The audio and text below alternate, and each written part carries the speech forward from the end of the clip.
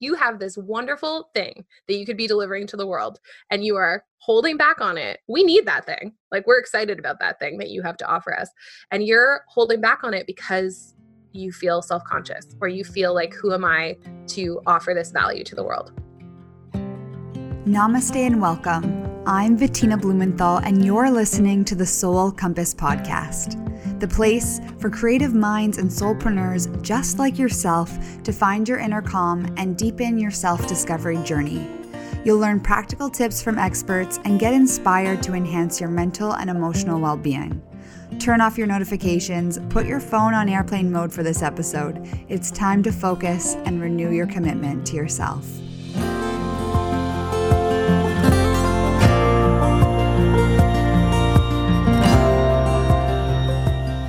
This episode is brought to you by the Soul Compass necklace. I co-created the Soul Compass symbol in 2015 as a symbol of life's greatest journey.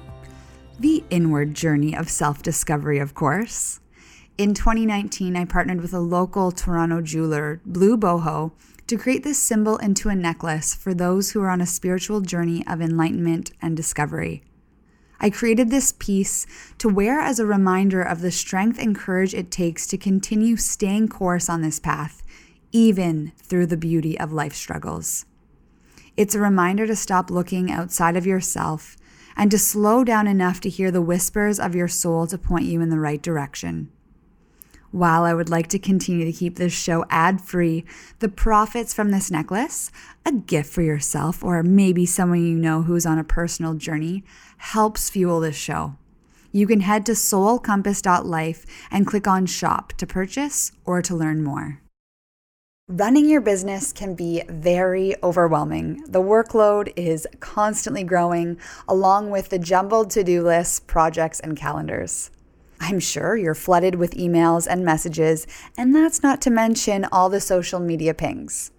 I get it, you love what you do, but there are distractions everywhere, and it's hard to feel productive.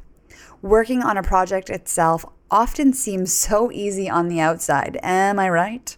Yet the emotional work involved in growing your creative business is not so easy. Whether you're starting out or are hitting your stride after a few years in the game, there is no better time than the beginning of a new year to change your habits and mindset to make your work life easier and more efficient. Today, we're joined by Stephanie Pellet, a creative coach and consultant for values-based entrepreneurs. Her goal is to make businesses more sustainable, more expansive, and ultimately much more fun by giving her clients the resources they need to grow. In this episode, Stephanie is going to dive into the 5 ways to increase your productivity as a creative entrepreneur.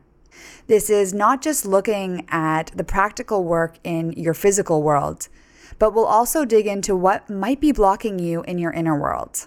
Some topics that we're going to cover are getting your pricing right and understanding your capacity, combining your inner work and outer work to achieve better productivity, the antidote for imposter syndrome, that I might say is a good one, how valuable a mastermind group can be for your accountability, the power of delegation, and so much more. So, without further ado, let's dive into Season 2, first episode. Stephanie, welcome to the Soul Compass Podcast. I'm so excited to have you on today. Thank you so much for having me. I'm so excited to be here and to talk to you.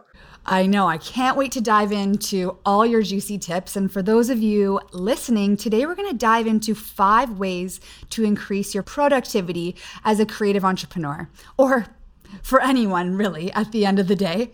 And we're not just going to look at the practical work in our physical world, but we're also going to dig into what might be blocking you in your inner world. But before we do so, Stephanie, we love to keep it real and authentic on this podcast. Was there a pivotal moment along your journey that got you where you are today in your entrepreneurial journey? when I started out, it was right after university, and I was working as a virtual assistant for a few years. And I got to work with some incredible entrepreneurs who are up to such amazing things. And I was doing your basic email marketing and your social media writing and all of these types of things. But because I was working with such a broad range of people, and I was working very intimately with them, because as a virtual assistant, you're like that person's right hand person. You're always talking to them. I was starting to notice a lot of common themes that would come up, and some of what we're going to be talking about today. So some of that inner work and some of the issues with the systems and things like that. And it would be frustrating for me, actually, because it wasn't really in my job description to help with those things. It was my job to just write the social media post and put it on Instagram. But I was feeling like I could make such a bigger impact with people if I focused on those more higher level pieces. So the limiting beliefs or the stories or the systems, as I mentioned, all of those could make such a bigger impact than just me typing away. But of course, that was really challenging, because to move from a role where you're in a support role to in a consulting type of role is like a big and weird and confusing shift of your identity. And that was definitely rocky for me. I had a lot of mistakes. I charged people way too little at the beginning, or I was charging other people too much. I didn't know what to do. So it's been a journey, but I think now where I'm at, I really do see that I was right, that I can make a bigger impact with people when I'm talking about those bigger overarching issues. And that makes my work today so much more rewarding. Not because I didn't love being a virtual assistant, I did for that season of my life, and I needed it to gain the skills that I have today. But it is more rewarding to see people kind of break through things and get more done and build towards their dreams in a way that they maybe couldn't have unless we had kind of worked together in that way. Absolutely. And it sounds like you really enjoy serving others. Mm-hmm. Yeah, absolutely. Was there a moment that, like, through that transition, I'm not sure if you were still doing the virtual assistant stuff as you were embarking on your entrepreneurial journey, but was there a moment that just like pushed you? It's like, I gotta get out of this. I don't know if it was a 9-to-5 for you, and just commit to this business. Yeah, it was never a 9-to-5 in the traditional sense. I was self-employed, but there was definitely a moment someone had hired me to help them kind of in a virtual assistant capacity. But again, it was on that bridge where I was kind of doing both things. And at one point, this person, she had a specialty profession and was managing all of the Excel spreadsheets and client things and invoices all in confusing ways, like very confusing, strange ways. I didn't really understand how it was working. And I was like, there's got to be a better system for this. But remember, she was hiring me sort of as a virtual assistant. So my pay was very small. I think I was maybe charging $30 an hour or something. So as this was happening, I came up with the solution. I found her a CRM, a customer relationship management software that would solve all of her problems. It was like the exact thing. It was specialty to her profession. So it was custom made for all of the things that she was running into. And she said to me, she's like, you probably just saved me. It took me maybe 10 minutes, 15 minutes to find this program, just through a little bit of research and my resources that I had gathered at that point, found this program 10 to 15 minutes, handed it to her. And she said, you probably just saved me $1 million over the course of my business, maybe more. And I was like, you paid me $30.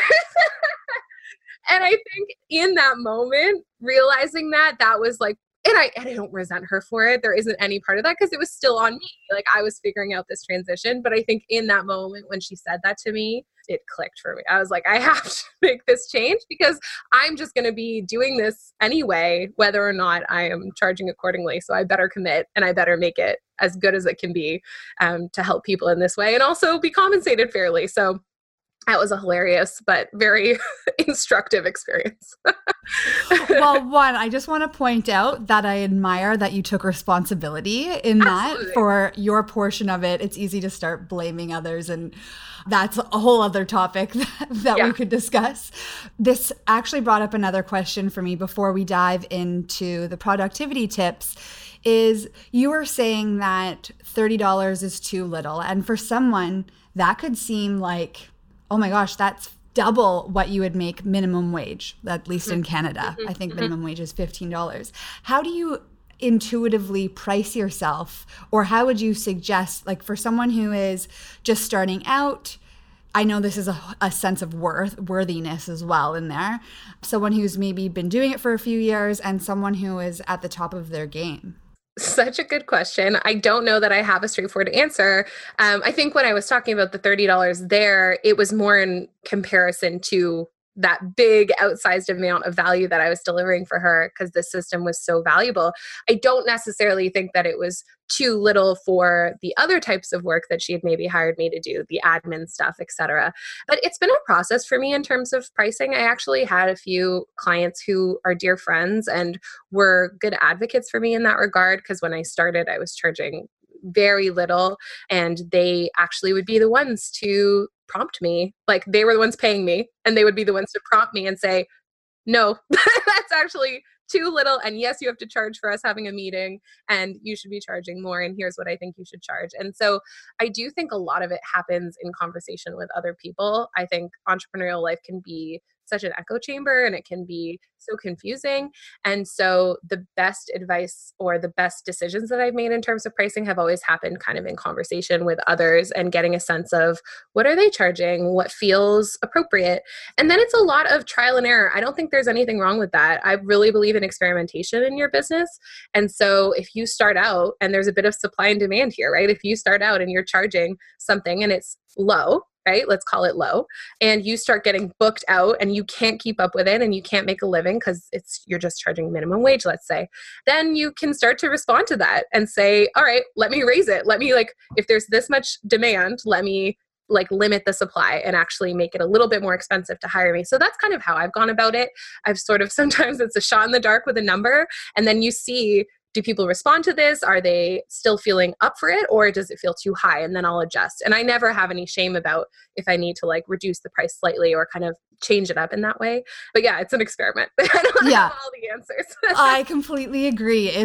There's definitely an art to it. And like you kind of said, I've been doing design specifically and have had my creative company for almost 10 years as a freelancer and then officially for at least the last 5-6 years as a registered business. And, design has always been easy for me. It's I can do this so much quicker than I ever could before when I first started. And maybe I was charging $35 an hour when I first started compared to now when a job that would have taken me 5 hours might take me 30 minutes. So that hourly rate or the way you might quote a project is a little bit different based on your value. And I remember this story someone once told me. I think it was actually Robin Sharma in one of his speaking engagements. He said, this woman came up to Picasso and gave him a napkin and said, draw me a picture, an illustration. So it took him 30 seconds. He drew something and gave it to the woman and said, that will cost you $1 million.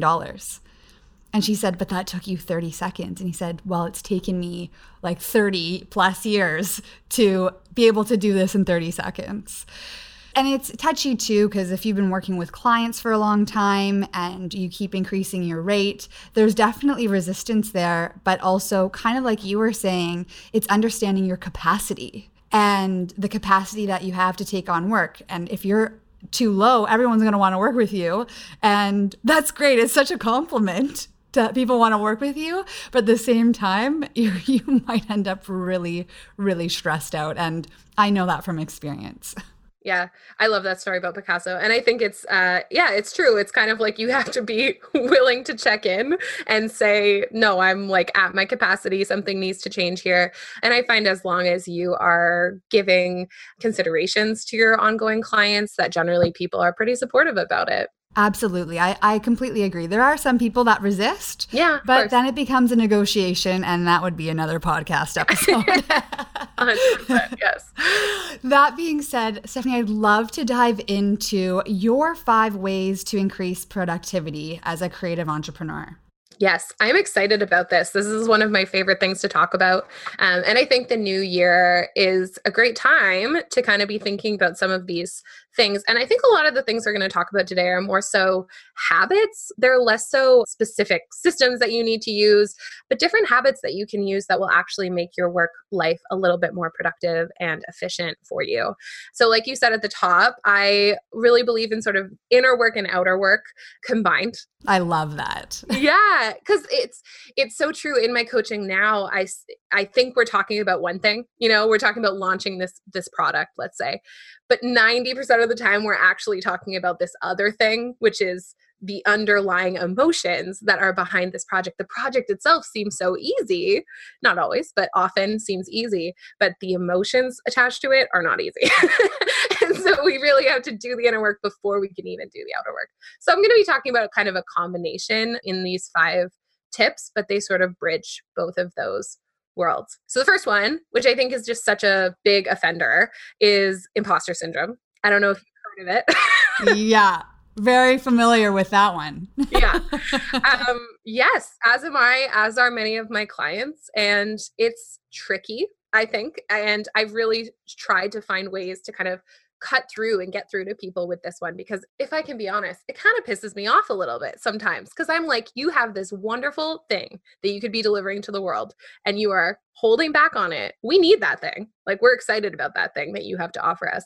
And you're holding back on it because you feel self-conscious, or you feel like, who am I to offer this value to the world?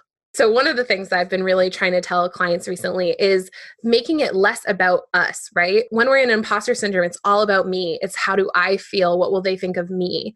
And instead, we need to circle it back to, how can you make an impact? Or are you in a position to make an impact? And if so, then do that, It's not so much about the individual person, us. It's about all of the people that we're hoping to help. And so I think the more that you can refocus on that why, the better off you'll be. And the more the imposter syndrome will feel less important. Yeah. And if you don't mind, I've had a big realization myself along that journey of imposter syndrome as well. And it was really helpful for me because, through Wonderful Soul, through Soul Compass, I want to serve. I want to help people transform their lives, or give them the tools at least, because they're responsible for their own journey. That was one of my desires. But my desire to not be seen, to not be judged, was higher than my desire to serve. And that was something that I really needed to work on. Yeah. That's something to reckon with for sure. Yeah. It's a deep one. Yeah. But it's so true. And it's something that we all struggle with. But I think one thing that I like to tell people too is that you also probably wouldn't even be like noticing this problem, or like caring about the thing that you care about, or like trying to find all the solutions that you're trying to find, if you weren't an expert on some level. Because people who are just lay people, civilians, let's say you care about the environment, right? I have a client who wants to work on eco-friendly events. She'll go to an event and she'll see all the ways that that event could be improved, all of the things that we could do to make that event more eco-friendly. She was struggling with this as well. And I said to her, listen, if you weren't already an expert on some level, you wouldn't even notice that. The rest of us just walk on by because we don't necessarily know how to fix that problem. But because you do, it means you're an expert. You have something to offer. So just please do that thing. Love that. Number 1, I think this numero uno was a big one for a lot of people. Yeah. And the more you can clear it, the more productive you can be. So that's an example of the inner work. Because until we clear that, I could give you all of these other tools. You're not going to make progress on them because you'll feel you don't deserve to, or you're not the right person to do it.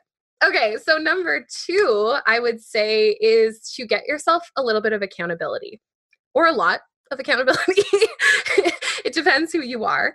But I think all of us on some level need some level of accountability. And there are a lot of different ways to go about this, right? There's posting it on Instagram every single day and showing up in that way. There's having an accountability buddy. So somebody that you check in with regularly. Maybe you hire someone, right? Like to literally act as your accountability person, whether that's a coach or a virtual assistant or both or a combination.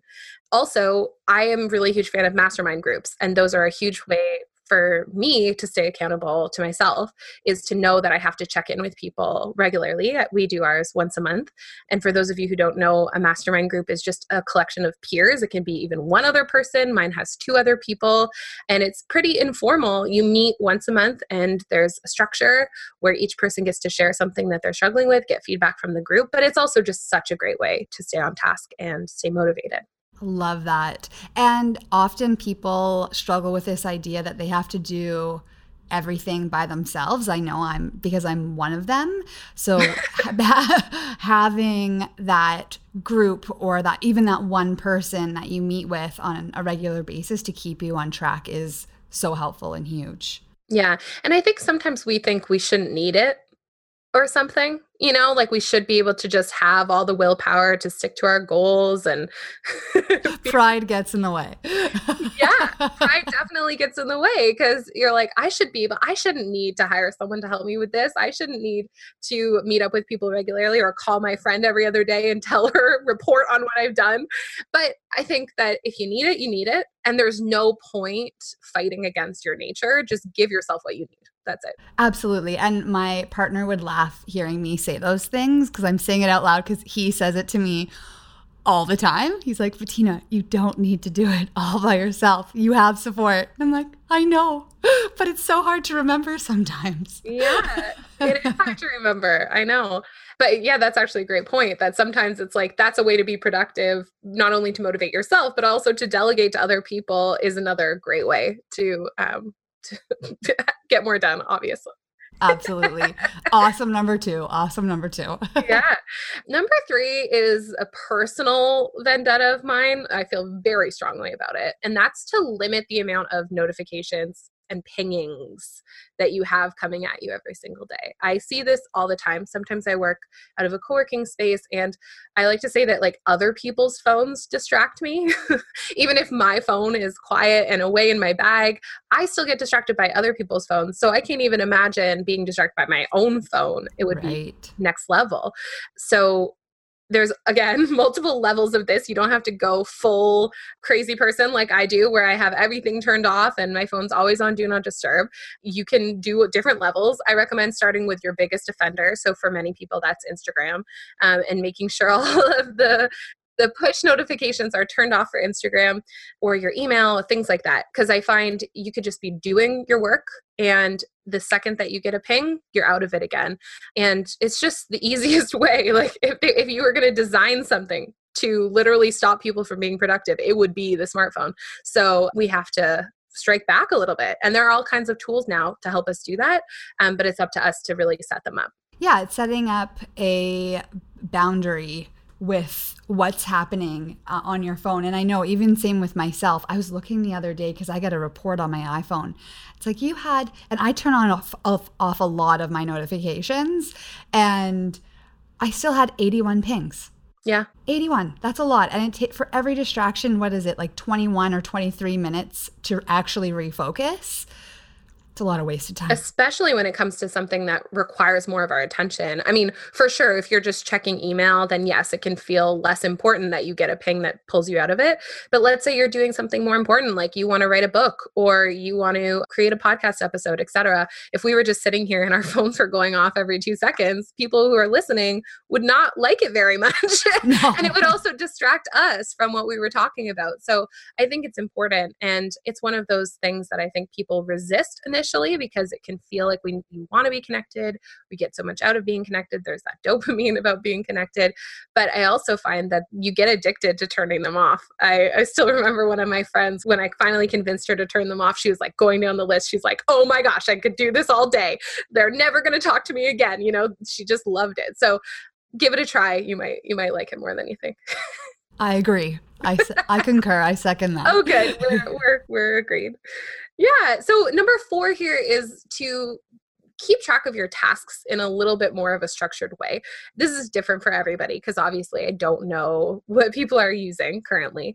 But I find with a lot of the people that I work with that they may be trying to hold a lot of stuff in their head as they move through the day or have things jotted down in random notes on their phone. And so if you can find one system that really works for you to keep everything consolidated, and especially if you're working with other people, for all of you to have your work consolidated and have eyes on what people are doing, I find it's really helpful. But even for me, most of the time I work alone and I couldn't do it without the system that I use. I use Asana for anyone who's curious, and I have all my tasks like assigned to myself. There's no one else is assigned tasks, but that helps me to just see what I have to do, be able to move things around, not lose track of things. Everything is in one system. So there's so many ones out there, and I would encourage people to take a look, but not get too far down the rabbit hole of like looking in all the different systems. Just choose one, try it out, and see how it works for you.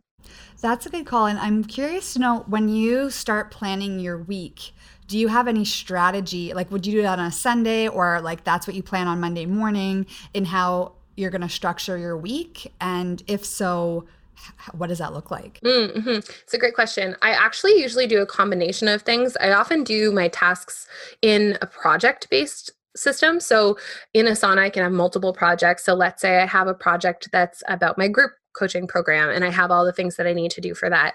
So as I'm planning for something, an event or a session, I might have different tasks that I put in, and I might just sort of in the moment think, oh, I should probably do that by Monday if the thing is happening on Thursday, right? And so I just start putting in due dates, and then I have a great calendar view that I can look at. And so I kind of come to the calendar, and that can be the beginning of the week, whenever I do it on an ongoing basis.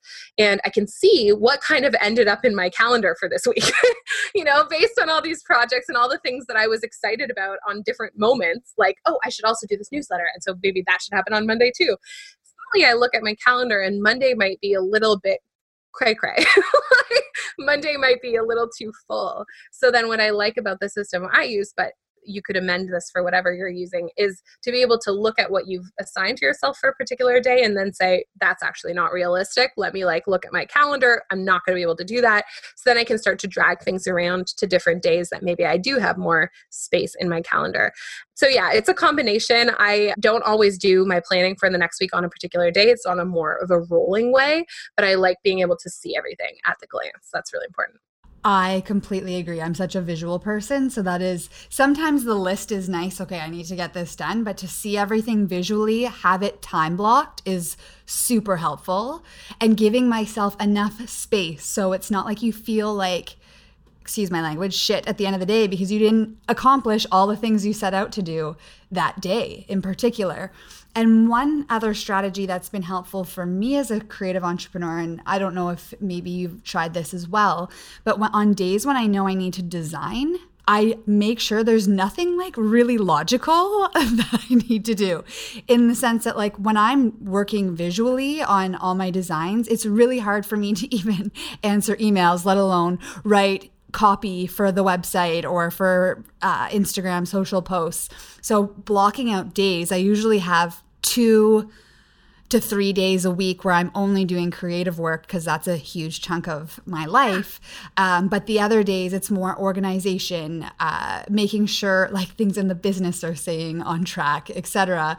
And that was something that it took me a long time to learn. And that's why I'm so excited to share it, because it's something that has really, really helped me along my journey. Yeah. And I think it's so important to have that realization, right? And notice what works for you, because everybody's so different. The type of work that everyone does is so different. A great example in my business, I do a lot of coaching calls now. And so I have structured myself. I was trying to do coaching calls and all of this other crazy stuff in my business on the same days. And so I realized, no, the days where I have coaching calls, I need to just basically do coaching. That is where my brain needs to be. And all of these other projects that involve design work or planning or strategy, those need to happen on the days that I'm not coaching. So I think that it's sort of a process of trial and error as people go. But yeah, it's so key to know yourself and know what works for you. Yeah. And the key is, don't overstretch yourself. Yes. Don't overcommit to things, especially when it comes to meetings and whatnot. That's another thing that I'll do. I'll schedule all my meetings in hopefully one day. Yeah. Rather than having it spread throughout the week. Yeah, it's so important. And that's another thing that's a bit of trial and error too, yeah. I would say. You have to figure out what works for you. Yeah, you do. Yeah, because you will start out trying to do too much. And I think sometimes people have resistance around setting up a system like this because it forces them to actually look at how much time they have. And sometimes people get overwhelmed, wow, those are all the tasks that I wanted to do this week. What was I thinking? And so as you go through that process, but having that visual eyes on it is going to allow you to be more realistic in the coming weeks, because you'll be like, oh, right, last Monday I tried to do 19 tasks. That didn't work out so well. So maybe this Monday I need to try to do 3 or 4. Story of our millennial lives. We want things to be done so much quicker. I know. Yeah, it's crazy. So that was number 4. What do we have for number 5? Number 5, speaking of millennial lives, this is sort of similar to number 3, but it is different. So I wanted to give it its own category, which is to set up more communications boundaries. I think as creative entrepreneurs, we have often been in a scarcity mindset from the beginning. Like, we need business, I need clients. So I need to be available to people at all times. I need to respond to them right away. And that may have actually been necessary at the very beginning of your business. I don't know that it necessarily is, but for some people, maybe they feel, okay, I actually need to be in that mode where I'm able to respond really quickly. But as you kind of come to a place where you have a little bit more security, I think it's so key, because if you don't have boundaries around your communication, you will burn out. That is logic, point A to point B. So this is around email. This is around Instagram DMs are becoming such a huge culprit because there's no rule book for how to use DMs. And we're speaking of wanting things to happen immediately. When we reach out to a company on Instagram, we want a response within a few minutes, which has never been the customer service expectation until now. And so I think it's important to, again, try to sort of fight back a little bit against this, to set up policies for yourself, having office hours that your business runs, and not trying to answer email at 11 at night. Because I think also with communication, you sort of teach people how to treat you. So if you are responding to a DM within 5 minutes, then people are expecting a response within 5 minutes. If you're responding within a business day, they're expecting a response within a business day. So you do have more power and control than you think. And I think especially if you're doing good work, people will want to work with you regardless of how quickly.